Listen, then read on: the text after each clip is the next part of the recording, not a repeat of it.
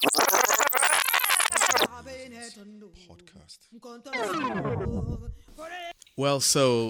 My name is Oke Ndibe, and it's such a delight to welcome you to a rejuvenated podcast. A couple of years ago, Emeka Onyawadai started a podcast.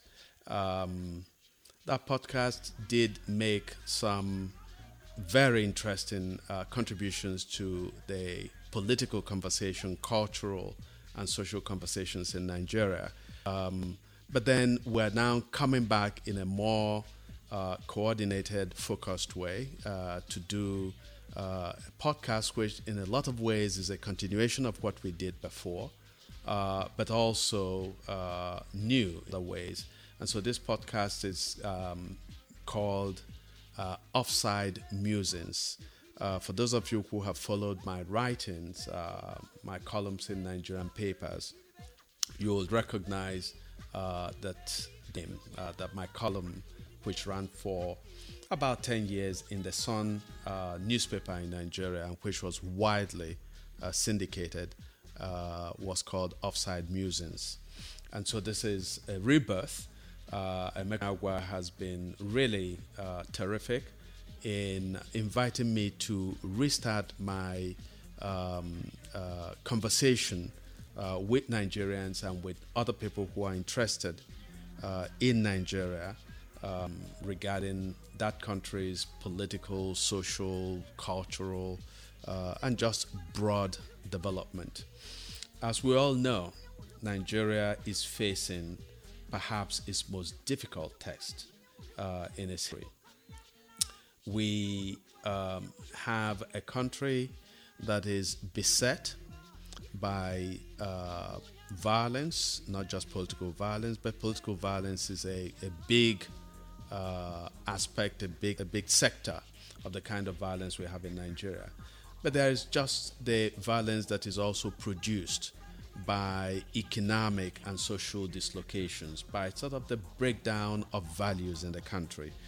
And so this podcast undertakes to systematically place itself in the Nigerian conversation, to look at all the issues pertaining to Nigeria, to look at issues of the country's political survival, if any. And we all know that this is an urgent question, that Nigeria is currently in the midst of all kinds of forces that are pulling away from the country, that there are agitations in different parts of the country to break away and to create other entities, whether it's the Oduduwa Republic or Biafra. And so we're going to talk about this. We're also going to talk about cultural values in Nigeria. As we know, over the years, Nigeria has been besieged, I will say, by values that are particularly inhospitable to development. We have seen a decline in educational standards. We have seen corruption in the educational. Some years ago, I wrote a column called Sexually Transmitted Degrees. And this came from a conversation that I had with a colleague of mine in Nigeria, who told me that regularly teachers, professors, lecturers in Nigeria's secondary and tertiary institutions have taken financial bribes from their students, or in some cases sleeping with their students in exchange for grades. And so we find this affecting every sector of the country, so that, as this friend of mine suggested, we have lots of people in Nigeria who are engineers or medical doctors, who really don't know the first thing about engineering or medicine, who simply slept their way or bribed their way to these degrees. And so the consequences of such acts, of such trends, for the well-being of a country are quite immense.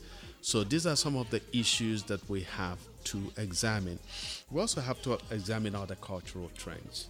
The fact, for example, that wealth, money, materialism have been placed at the center of the being, if you like, of the national ethic in the country, and the celebration of wealth, divorced from the legitimacy of the means of the accumulation of that wealth, and also divorced from moral values and so on. So we want to really begin to, in every episode, examine the ways in which some trends that have been building up in Nigeria and have achieved a critical mass, have created dysfunction, have created a very defective social space, have deformed political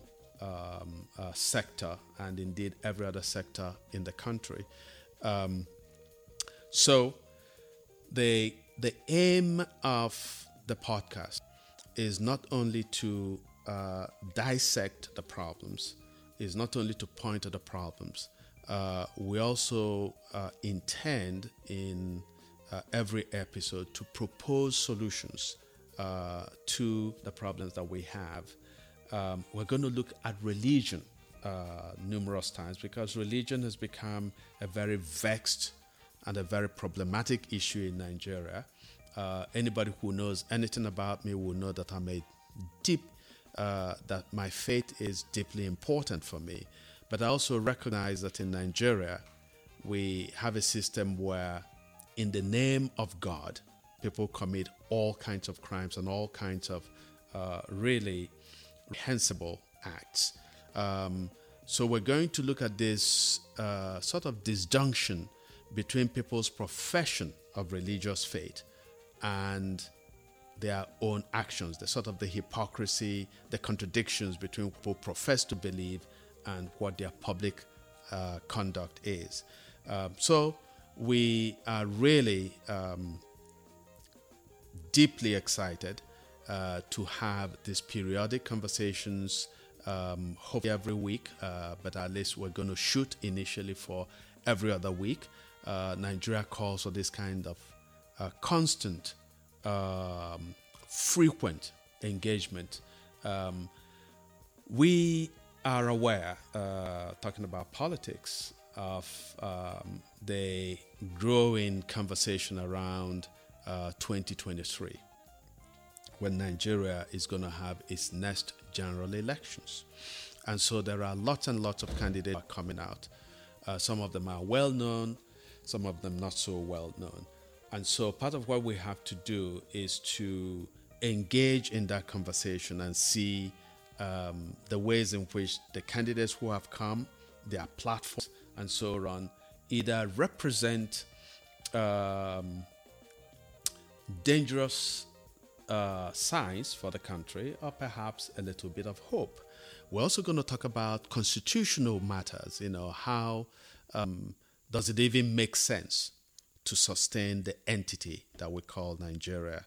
And if we have to sustain that entity, on what grounds would that entity be structured? And so this is going to be hard-hitting. It's going to make a lot of people uncomfortable. In fact, we want it to make a lot of people uncomfortable, because it is only when you're uncomfortable that you pay attention, think about issues. We're not going to claim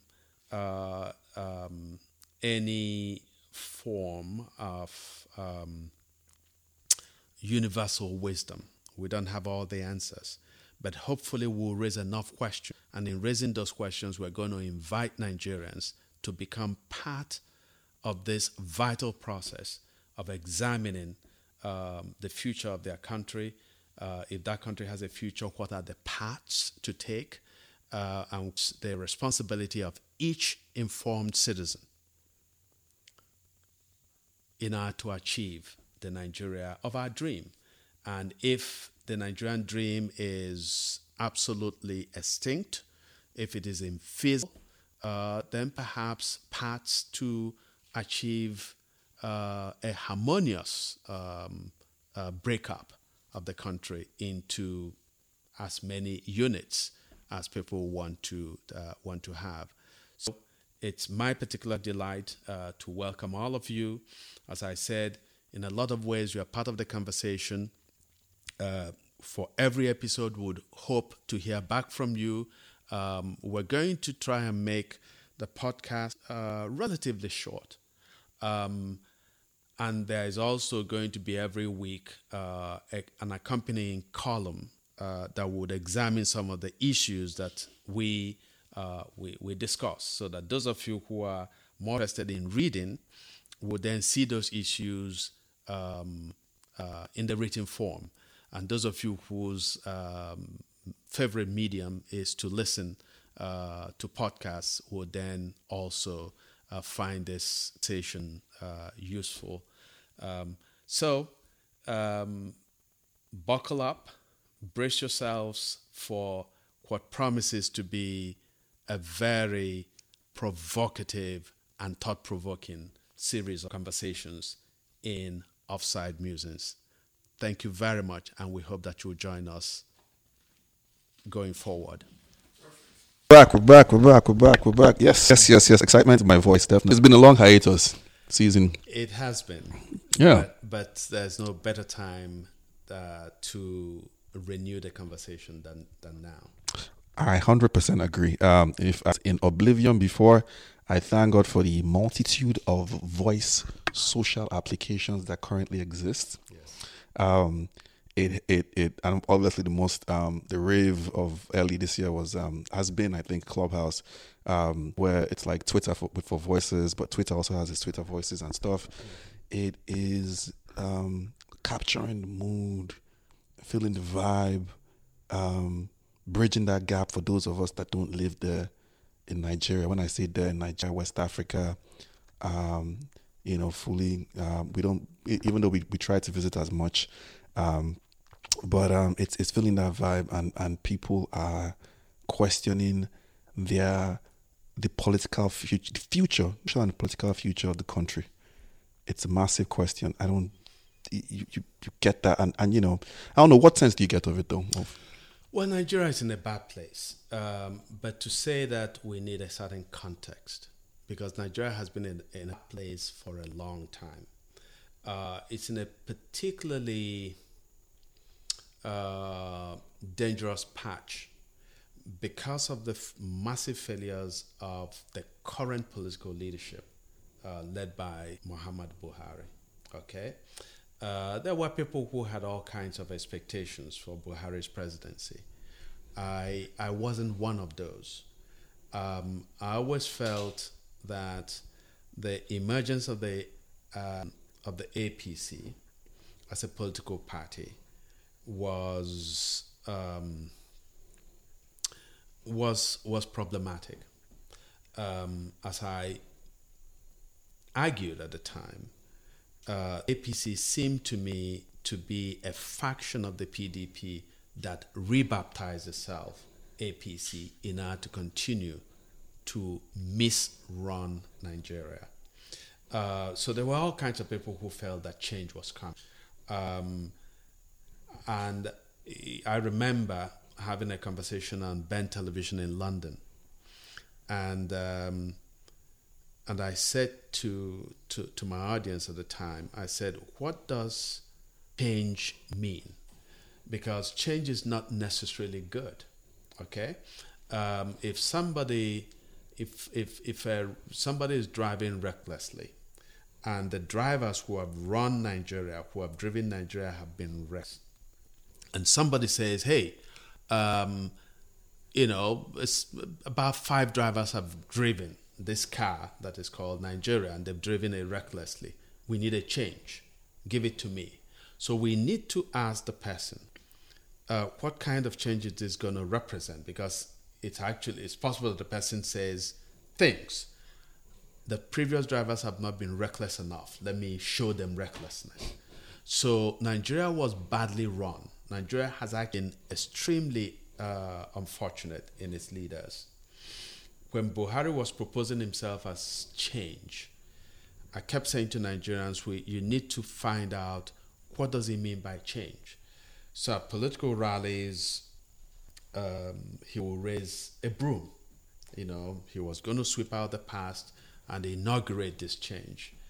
But I kept saying to people that a broom does not represent any political statement that is meaningful in any way. It does not represent a manifesto. It does not represent a vision of how to get from where we were to where you want to take us. So the country is in a particularly bad patch. Okay, it has been in a bad patch for a long time in its history. In fact, from its very founding, Nigeria was misconceived from its very foundation. And so when the British threw together in excess of 250, some people estimate. But some people distinctly list over 371 distinct languages. But yeah. So it's interesting because, again, we don't know Nigeria's population. We think about 200 million.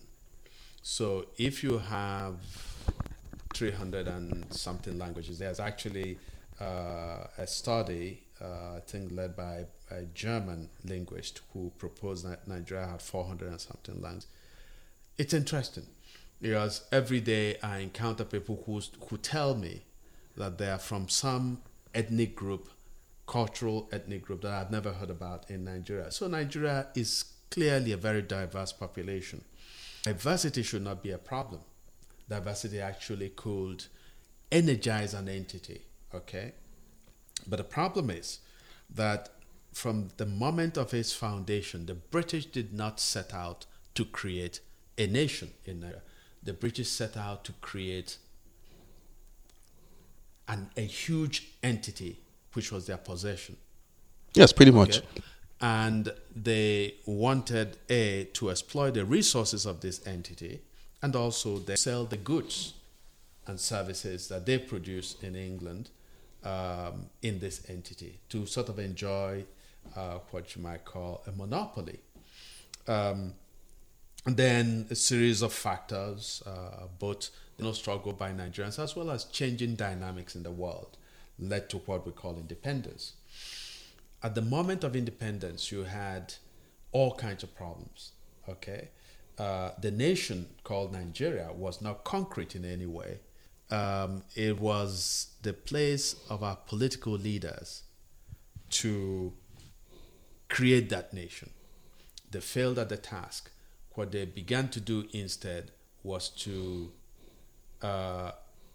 arrogate to themselves all the privileges that the British had enjoyed. So you found this rupture where the leaders, the elite that inherited political power in Nigeria, really in their action were as foreign to the space as the British were to the space. So, and they saw poorer Nigerians as simply there to serve them rather than partners in the transformation of this space. Their own version of neocolonialism. Precisely. Yeah. So we haven't, it's easy because people have little sense of history in Nigeria. And at some point we're going to talk about the fact that Nigeria has banned the study of history. Okay. Very true. The consequences that needs to be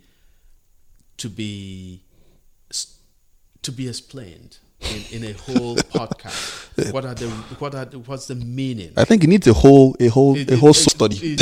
How bad it is. It actually needs several sessions, right? What does it mean when a people are told that the study of history is useless? Okay? And so what we have in Nigeria, therefore, is that there is very little understanding of the historical development of the country. Okay? And so when many Nigerians talk about their country, they talk about their country from the point of view of what happened today. And they think we understand Nigeria because this thing happened today. Mm-hmm. Some policemen beat up some people, or some governor stole money, and they think this has never happened. And so the inability of Nigerians to understand the history of their country, and therefore to understand that Buhari is part of a trend, but there's nothing unique about Buhari.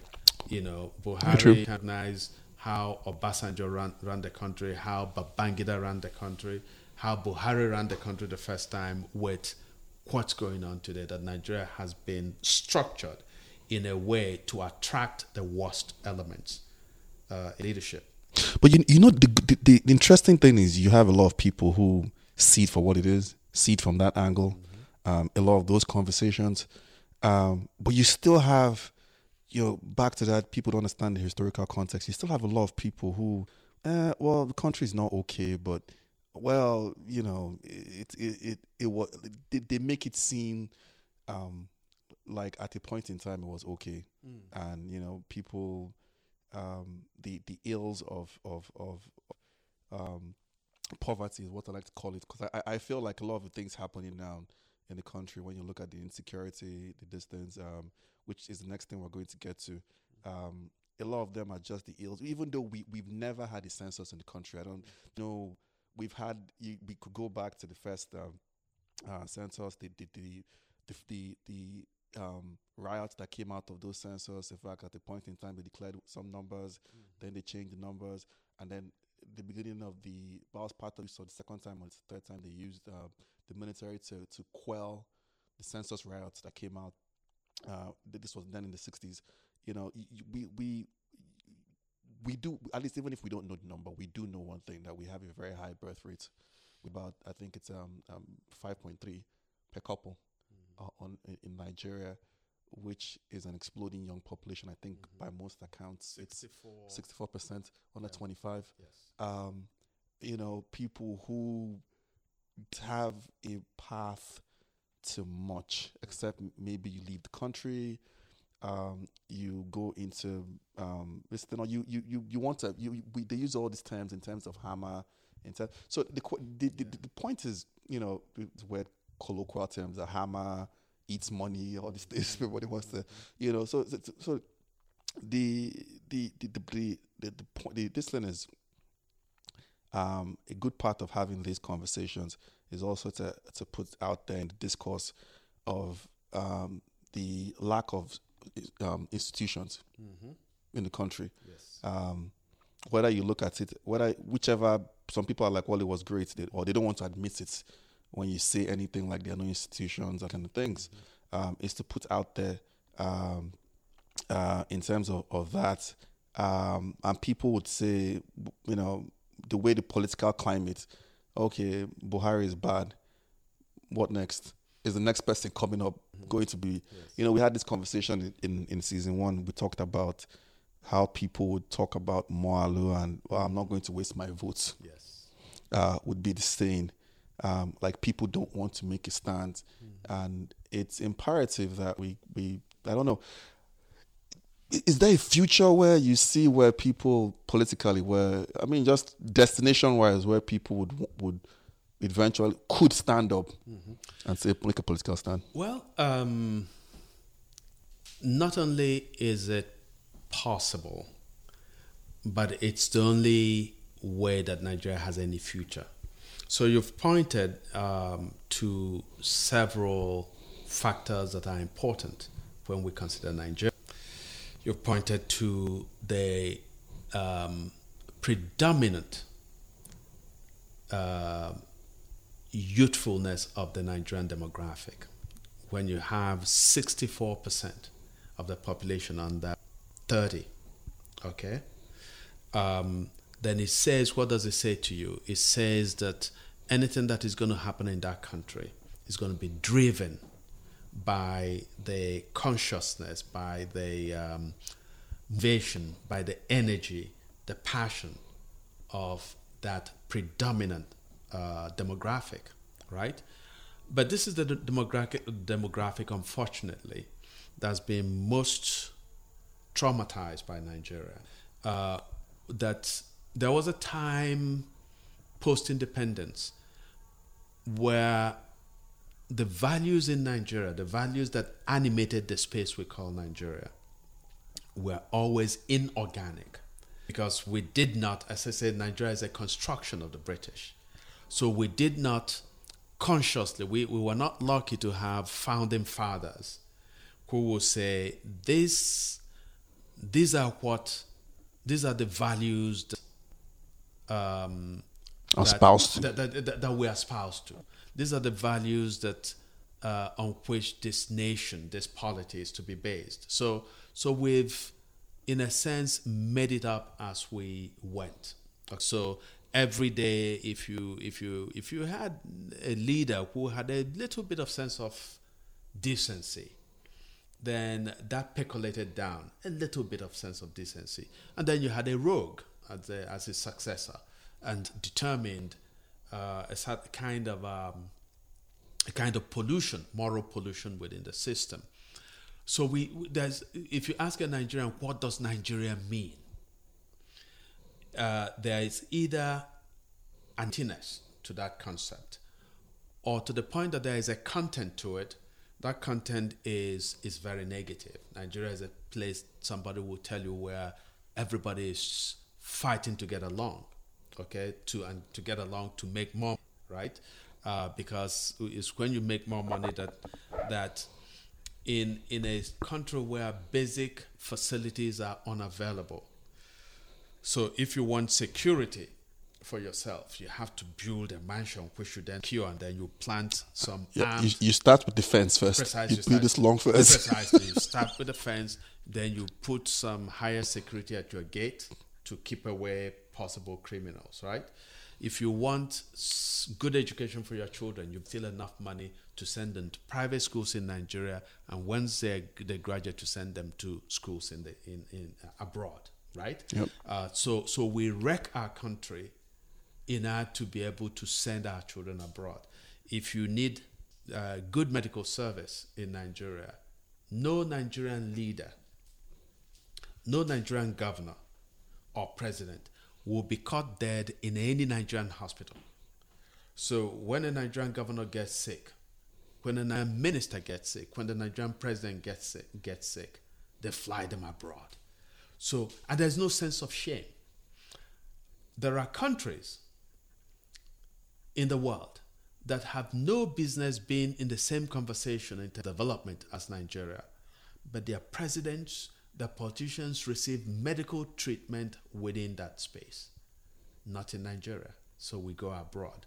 So you see that to the extent that there are any values in Nigeria, it is pathological commitment to stealing as much as possible within Nigerian space in order to secure yourself within the country, or in order to have access to the outside world when you need certain services, either for yourself or for your family.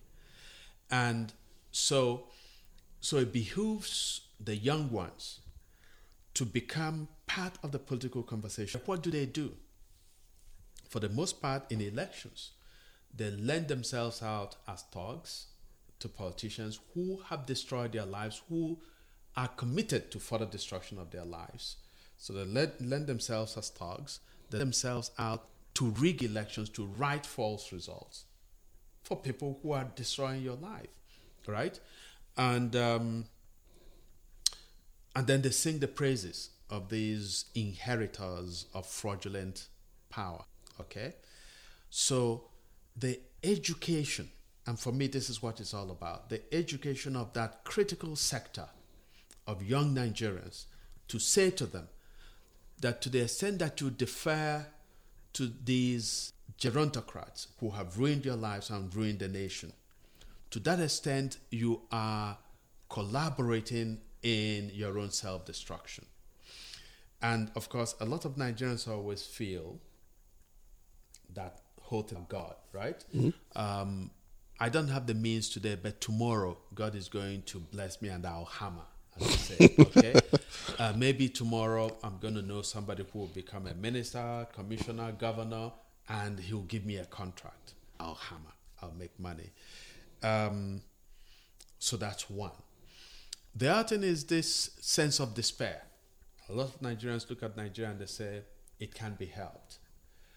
And Nigeria's problems are so profound, have been so backbreaking, that so it breaks your back. So when you contemplate what you must do as a citizen, it can feel overwhelming.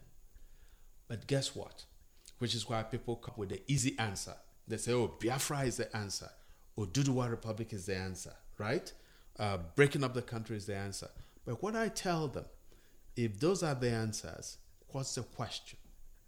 If what you're looking for is a dynamic democracy, is a vitalization of development, it is possible that Biafra will be the answer. It's possible that Oduduwa Republic will be the answer. It's possible that the Arewa, the House of Fulani, will do better on their right. But even so, they must struggle to create that space, right? So I lived as a child during the Biafran War. The vast majority of Biafrans saw hell within Biafra. Mm-hmm. So here was food, relief material donated by the world to us because we were starving. Mm-hmm. I saw firsthand the depth of suffering during Biafra. Yet, during this war, Biafran officials were stealing the food that had been donated by international agencies. Well documented. And they were selling that food. So you go to the market, you find bags of rice, bags of beans with the stamp, not for sale. And it was being sold. Okay? And then Biafran officials were taking too much of the food for themselves, for their families, for their friends, and let the vast majority suffer and die. So if we had achieved Biafra, we would have had to struggle within Biafra to achieve a sense of equity and justice. Okay? To achieve a vibrant democracy, achieve meaningful development. But some people just say, oh, if we have Biafra, then we'll be fine. And I say, you will have Biafra, the same Igbo politicians who today contribute to the mess in the country are the ones who will run Biafra. Okay? Unless somehow you have made arrangements to parcel them to other parts of the world, as it were. But to the extent that they're going to be part of the system, guess what? They'll be the ones with the means, with the connections to become governors, to become presidents, to become ministers, and so on and so forth, within the collectivity called Biafra. And the problems will continue. Then you see people from Imo State or Anambra State saying, now we want the answer is declare Anambra State a nation of its own. Yeah, because we hate people from Imo, we hate people from Abia. And then you do that. And the people say, so complacency does not work. So throughout the series that we're going to run, mm-hmm. we're going to engage with the question of what is the responsibility of young people to seize their own fate and their future and to rebuild the country along the lines that serves them, right? And so in that regard, for example, mm-hmm.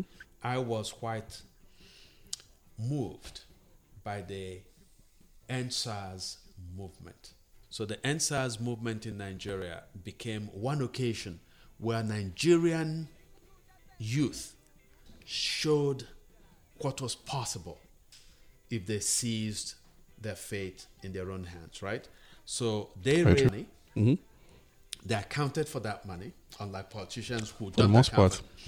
They provided food. Oh, by the way, there was a lot of scandal about I don't know if you came across that. There was a lot of scandal about the people that raised money, how they closed down account, and when they were questioned, they said, "Well, would you question a man?" About it was a real convoluted conversation. But anyway, for the most part, they accounted for it. There were problems, yes. Obviously. But they did better accounting than yes. And they, what moved me was their resilience, the fact that they cared for one another. So when somebody was sick, people gathered, cared for the person. If you were, sort of suffering from heat stroke, there were people, young medical doctors who will give you treatment on the spot, tell you what to do, right? And that at the end of the day, they cleaned up the streets. Because Nigeria, just the physical dirtiness, of the Nigerian space speaks volumes about sort of connects, in my view, to the moral pollution in that space. You know. Very true. On that, I was going to say, for those you hear a lot of pushback on how corrupt a broken up nation might be. People will talk about the ethos, even if it's Oduduwa ethos would be more adhered to, or the Abreu Accord, for instance, is a shining light to which really it was. Even though it was at the end of the war, the Abreu Accord was supposed to be a affirmation on what the aspiration of what a Biafra should be. You would have that pushback. Down the line we'll talk about it a lot more. But on that note, is a question of the next thing we're going to transition to and talk about is where it's in terms of the current security situation. Most of us, whether in or out of the country, you get these videos. I don't even bother watching half of them anymore. I'm just like, because the sense of some of it is misinformation. Clearly, there was a video piece this week by this thing that talked about how potent WhatsApp and all the social media messaging apps are in terms of spreading the misinformation. Yes, they are true, but a lot of the context or a lot of the these things attached to them are not always, most of the time, are not even accurate. People could bring out an old video or attach a story that is not the case. So the instant messaging thing as well. But generally, when you talk to people, when you're having, in fact, I think the other day I was having a conversation with somebody, brand is driving somewhere, it's like, the cops, armed robbers, is tolling around, live. It was like, but lots of these things are live action happening. It's like, whoa, so it's I don't know what are your thoughts on that, really? Just the current level of insecurity in the country. It's intolerable. Insecurity has always been a problem in Nigeria, and it's worsened over time. And that things have come to a head this particular time. And there are several factors. One factor, of course, in 2009, with the emergence of Boko Haram, okay, the fact that this group will declare war on the entire edifice of Nigerian society because of their antipathy to education, okay, and that they were willing to kill fellow Muslims, to bomb churches, and to bomb civic spaces like bus stops, and of course to go to schools and not only destroy the schools but also take a lot of the students, usually female students, as hostages. The failure of the Nigerian state, but then even intensified under Buhari, which is one of those paradoxes. You could excuse Jonathan for being President Goodluck Jonathan for being lacking in the proper security knowledge on how to combat this political this new threat. Buhari, who had a military background and so on, and who specifically promised that once he took over, he was going to address this. And instead of it, it's actually worsened. And not only did it worsen, but that the herdsmen, okay, began to acquire a new sense of impunity and confidence under his government. Yeah. So that they will go to communities and pillage and rape and burn and kill and then settle without any fear of reprisals from the government. Because out of ways the Nigerian state became a protector, a collaborator with criminals who committed the worst possible crimes. And that Buhari's antidote, solution, as the blackmail of saying to every state, okay, you're going to give land as cattle colonies. That's the path to peace. In a serious country, he should have been impeached for his absolute inability to manage the threat that cattle rearers have posed to Nigeria broadly. Okay? And it's not. Some people mistake. Some people think they are harassing people only in the southeast and southwest. No, it is a nationwide threat to security. And Buhari has shown a disinclination to address it at all. Okay? And then, once you have the state itself, the apparatus of the state, the police and other city apparati, when you see them, when there's a perception that they are not interested in combating crime, if anything, that they want to fertilize crime, what you do is that you then energize criminal elements within the space, and that's what's happening in Nigeria. Some years ago, it first struck me that I was actually driving a car in Nigeria, and the police stopped me, and they accused me of stealing the car that I was driving, which belonged to my father-in-law. But they offered to release me if I'll give them a bribe. And I said to them, if you believe for a second that I'm operating a car that I stole, I said it's your duty as law enforcement officers to, in fact, arrest me and prosecute me. And they said, do you want to go to the station? I said, it should not be a choice. If you believe that I stole this car, that's what you must do. And they said, oh, if we go to the station, you'll be beaten. I said, no, you have no right to beat me. What I am, at worst, is a suspect who stole a car. And if I stole the car, it's your duty as police officers to take me in, investigate, and prosecute me. The judge will decide my punishment. It is not allowed you to beat me. Okay? They kept me for an hour and 40 minutes where they stopped me. Wasting my time. I was going to a meeting, wasting my time, expecting that at some point I would say, okay, here is money.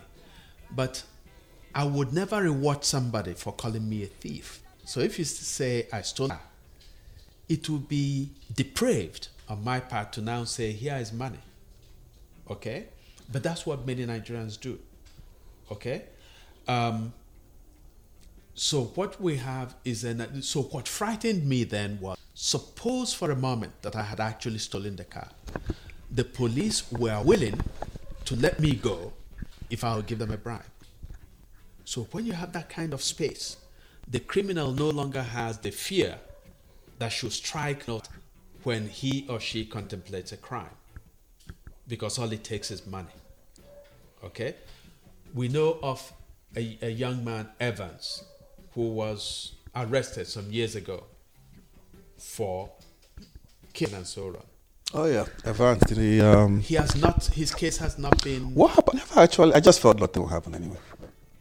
I wouldn't be surprised if Evans has been released and is living quietly in some part of Nigeria, or has gone to a West African, for the case to sort of blow over and people will forget and he comes back. But that's the thing about Nigeria, that when you are a criminal at a certain point, and the worst criminals in Nigeria are where? They are in gun houses. Mm-hmm. If you consider how much resources are stolen by politicians, by political leaders, they're the worst criminals in the country. Yeah. And yet they're the ones who are given security by the police, by the intelligence agencies and so on. So to get to your question more directly, we have in Anambra State a recent spike. Yeah, that brought in things like the ESN, that's the Eastern Security Network. And some Eastern Security Network has said that they are not behind some of the assassinations, including the widely shocking and wildly viral assassination of Dr. Chika Akunyele. Yep. Okay, Eastern Security Headquarters denied culpability, but they have also been part of the violence in the Southeast. And I know that they think this is part of a struggle to achieve the Biafran nation. But I have problems with the use of violence in any struggle, broadly speaking, as a principle. But the other thing is that once you create a space where policemen are no longer in the space publicly in the Southeast, Yeah. there is an election coming up next month, November, in The Anambra governorship. State, the governorship election in Anambra State. Mm-hmm. And so what you have is some people suspect that some of the political candidates are also sponsoring some of the events. Because if the environment is violent, then voters will be intimidated on election day and will not come out, and so it will be easier to rig the election. I mean, I just don't think at this point in time people have any political calculations to suppress a vote or turn out a vote. They just don't care. They're going to thumbprint. You know, I must say it's not. You know, I must say it doesn't care that much. We've had a situation in more than once, if I'm not wrong, in recent Anambra, in this Fourth Republic, I believe, which is called kidnap the governor, force him to do what you want, literally. So you know, at this point in time, you know, people don't care. And by the way, remember that the governor, who at any rate was rigged in by the then ruling party, the PDP, but the governor was abducted in his own office, Imagine. pushed to the bathroom in his office, and compelled to read his resignation letter. Okay? And who led the operation? An assistant inspector general of police. Very true. Who had 200 policemen that he marshaled from Umuahia, the regional headers, to go and commit a criminal, in fact, treasonable. I'm sure he got promoted after that. He was the only, he was quietly retired, and he died soon after. Listen, I thought when we look at it, like when we look at the, we have all these. It's interesting, like with Buhari, the herd, or it's gotten worse, but it's always been there. Mm-hmm.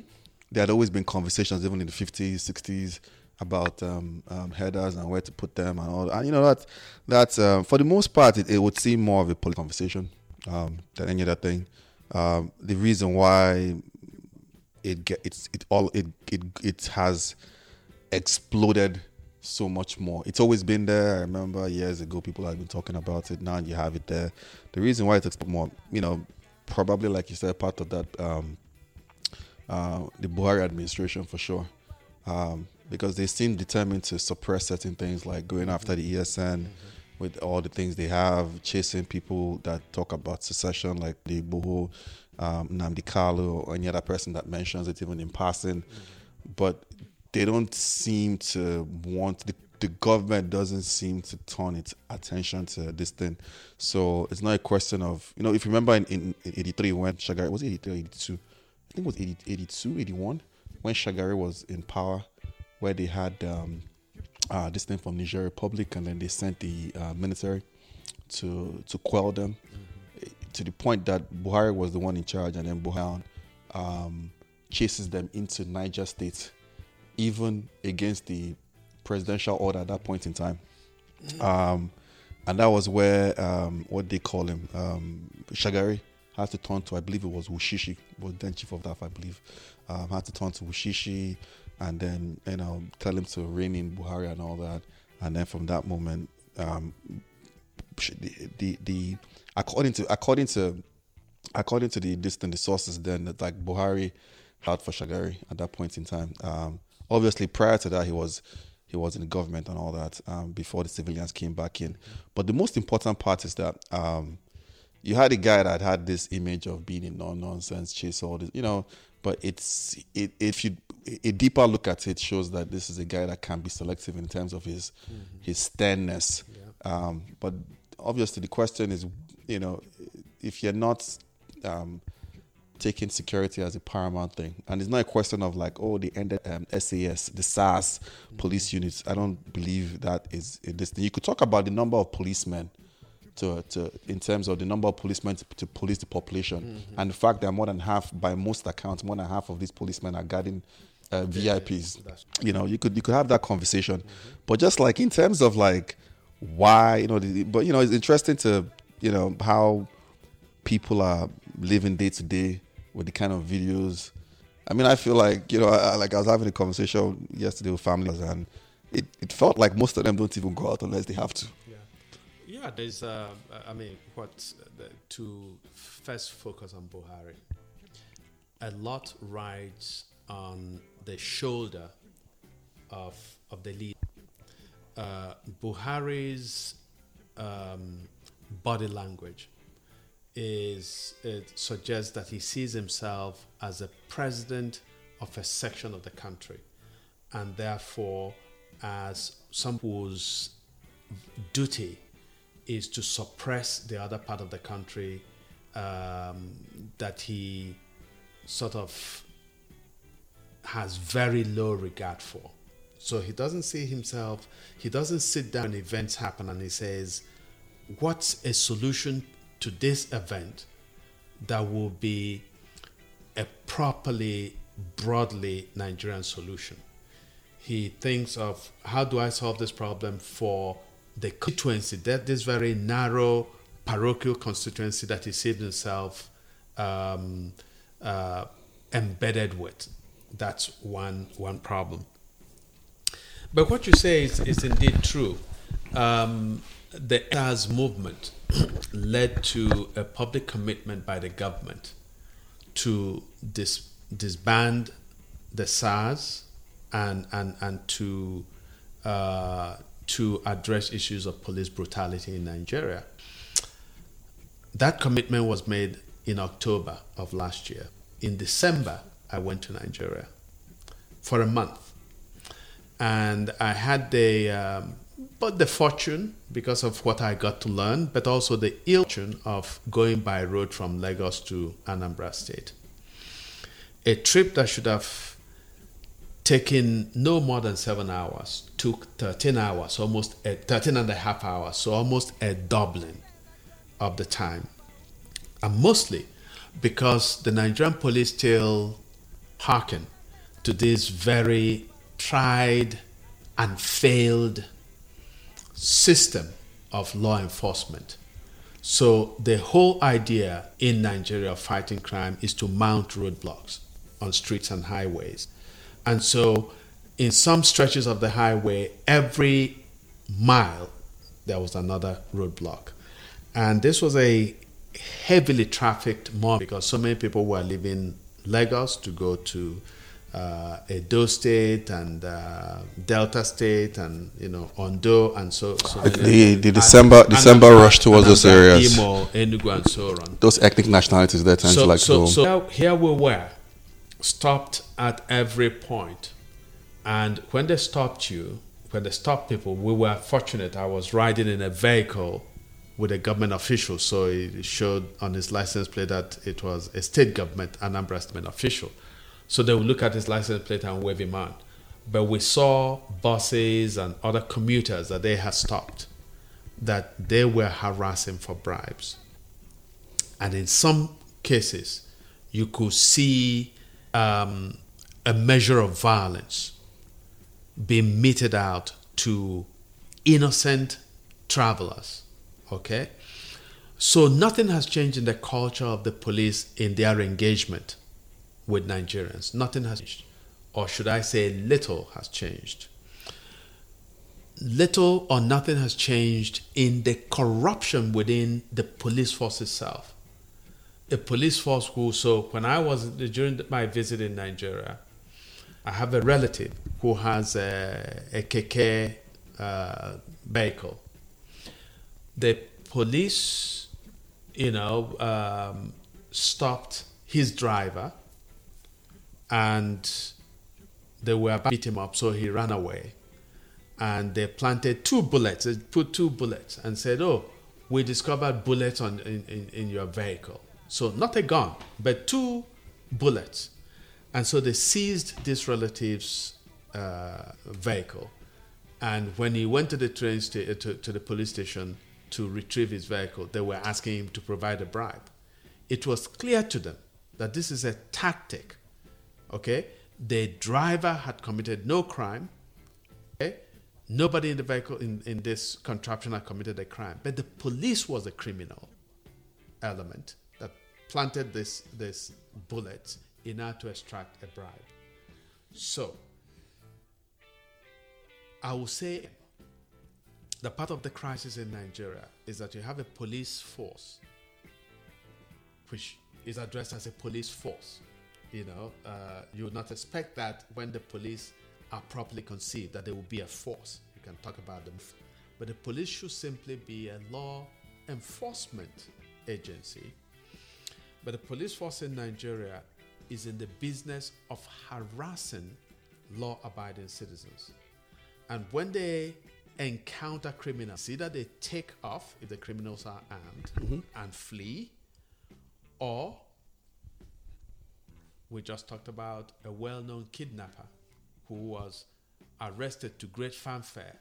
Nobody has heard anything about man's case. Nobody knows where he is. In a country where, of course, the media is active and alive to their duties, these questions will be asked.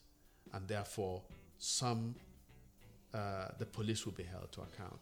So, part of the reason things are in bad shape is that you have the confluence of Boko Haram, the herdsmen, and some people will say they are the same now, but also you have politically driven violence, and then you have just the ordinary criminals emboldened because they see that the system for fighting crime is fundamentally non-existent.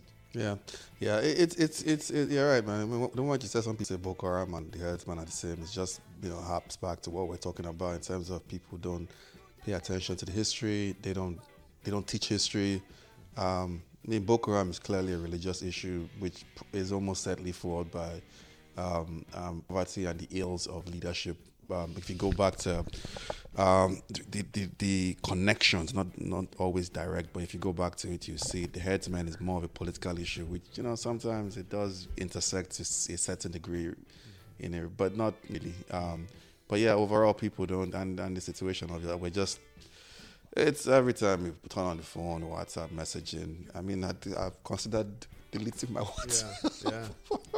I'm just like, it's the amount of gory pictures and videos that Nigerians are happy to circulate, and even the way that we use WhatsApp. I mean, somebody called me the other day after Dr. Chika Akunyilo was killed. They said, "Oh, did you see the video of somebody who was beheaded and they were, people were kicking around their head?"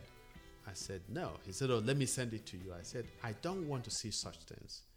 I said, because if I can watch a video, in fact, if any human being tells me he or she would watch the video of of the head of a human being kicked about, I'll be scared of that person, because it means is that your own humanity has been so eroded for you to look at something so gruesome, so unspeakably evil.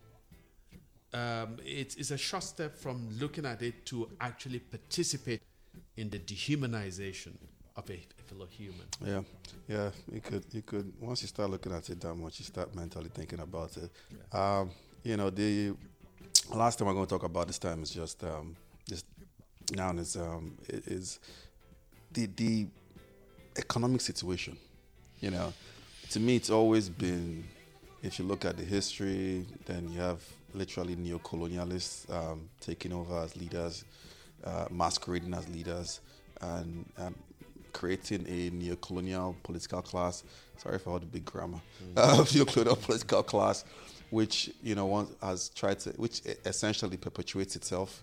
Unless you meet the neo-colonial, and then the end effect of that is you will see rich people in Nigeria. By the end of the day, you have so much poverty, and with a growing population, you have the multiplication of poverty at a very, very, very fast rate, and hopelessness and all that. So, just in terms of the economic situation, man, looking at Naira, looking at the CBN guide, the CBN governor, talking about Abuki FX, and looking at it, it's all comic, it's all funny, but at the same time, it's all serious because that is a large part of feeding into a lot of the things that are going on there. So economically, I don't know. Oh no, how you feel about it? Well, again, Nigeria has always had profound economic problems. Those problems are achieving a particular intensity today because of several factors. One key factor is the sharp fluctuation in oil revenue earnings for the country, right? That for all the years when oil was such a dominant part of the conversation in the world, Nigeria failed to do the basic investments in infrastructure and so on, and to engage in any diversification of the economy. Okay, so we just depended on oil.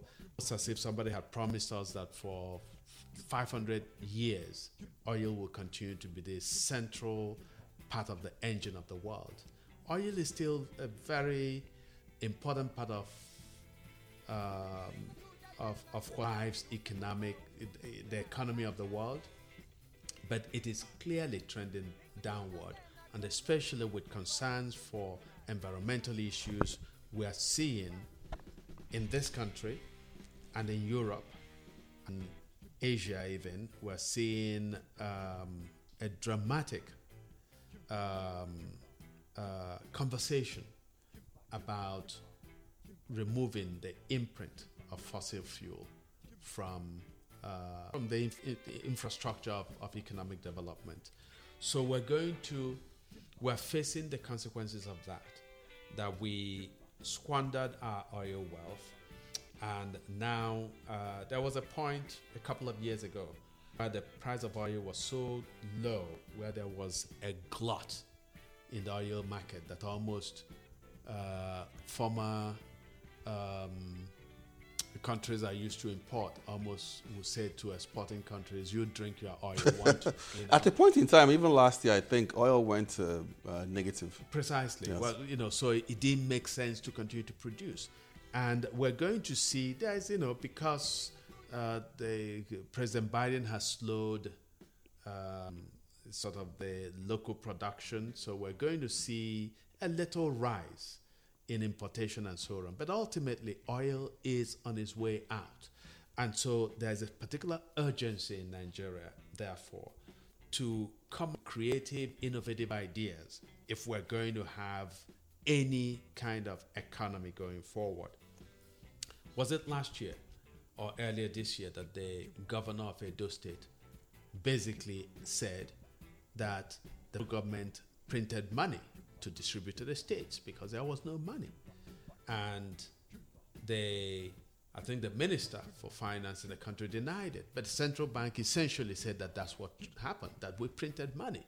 So the U.S. government can afford to print money, much of the economic activities in the world are denominated in the dollar. So the dollar, there is almost an international consensus for the health of the dollar. Very few other countries can afford to just print money and give. So oil is key, and the outlook for oil is poor, because many countries are now talking about how do we alternative sources for energy, right? Then you find COVID, which has dislocated world economies. I was just reading before I get into the article, but I think just yesterday or so, the World Bank gave an outlook on economic growth and so on that is really very bleak. And if bleak for Western economies, it's going to be much bleaker for the poor economies in Africa, and especially for a country like Nigeria, where we've already habituated ourselves to a certain level of consumption, and we can't afford that level of consumption. Then within Nigeria also, you're going to find disparities between, because that's what happened globally, that the shutdown of the economy around the world actually created a deeper, a more dramatic disparity between the few wealthy in the world and then the poorer ones. And Nigeria is a country where, indeed, when we talk about economic problems, it's of different gradations. Okay, even the wealthy in Nigeria are poor in ways that sometimes they recognize. I agree. Okay, so and then the poor are so poor that you go to funerals, which is part of why funerals have become huge carnivals, say in the southeastern part of the country, and I know in other parts of Nigeria as well, because there are people who look forward to funerals at weekends because that's where they get one meal that you can call a meal. Okay, the kinds of things that people eat in Nigeria, okay, it's unconscionable that people are reduced to that kind of existence. A friend of mine went to visit somebody in his hometown, and as he came, this person hit something that he was eating underneath his table. But this friend stayed on and on and on, and so finally his friend said, "Oh, I'm sorry, I was eating when you came," and he caught a rat and roasted it. That's what he was eating from meat. Wow. Okay, so that's where we're pushing people. So as I said, even the wealthy in Nigeria, when you have a private jet, when you have Rolls Royces, but the road's not there, you die in accidents, okay, because the roads don't exist. When you have no medical facilities worthy of the name, when you must be flown abroad for your medical treatment, don't have anything. When you see even the most affluent neighborhoods in Nigeria, okay, homes that will cost $10 million were there in this country or more. But in front of that is an open gutter. And in that open gutter is brackish water. And in that brackish water is the corpse of a dog that some car had hit. And it's died in the brackish water and it's bloated. Okay, about to, explode. And it's smelling, but people walk that street and people, live within the spaces. This poverty. So when you have no access to water, no access to electricity, when you have to run environmentally harmful generators to give yourself power, electric power. So I see Nigeria simply as a space of poverty, period, right? But then there are gradations of poverty within that space. And the most poor are to living like animals. And you can't sustain it. You can't. Yeah, well, that's a very chilling distance to go through. But, yep. Yeah, I think for I don't know, I have to figure out that, oh man, I don't know, sometimes I'm speechless when I hear stuff like that. It's just crazy. So, at least for today, probably going to put the pause and hope for the best. Yes. Overall, and yeah. Hope for the best, and we have to work for the best. And I think that if this podcast means anything for me, and I'm sure in our conversations that what it means to you as well, that this is our contribution. This is a kind of wake-up call to Nigerians, to our fellow citizens in that country, that we cannot afford complacency, that we must rise and do what it takes in order to attempt. We're not guaranteed success, but we have to attempt to save that space for ourselves, for future generations, but just also for the world, because Nigeria is so important in the world. And the country cannot continue to muck around and be governed by the least enlightened elements. Very true. Very true. On that note, we will see you guys on the next episode. Pretty much. Offside Musings podcast.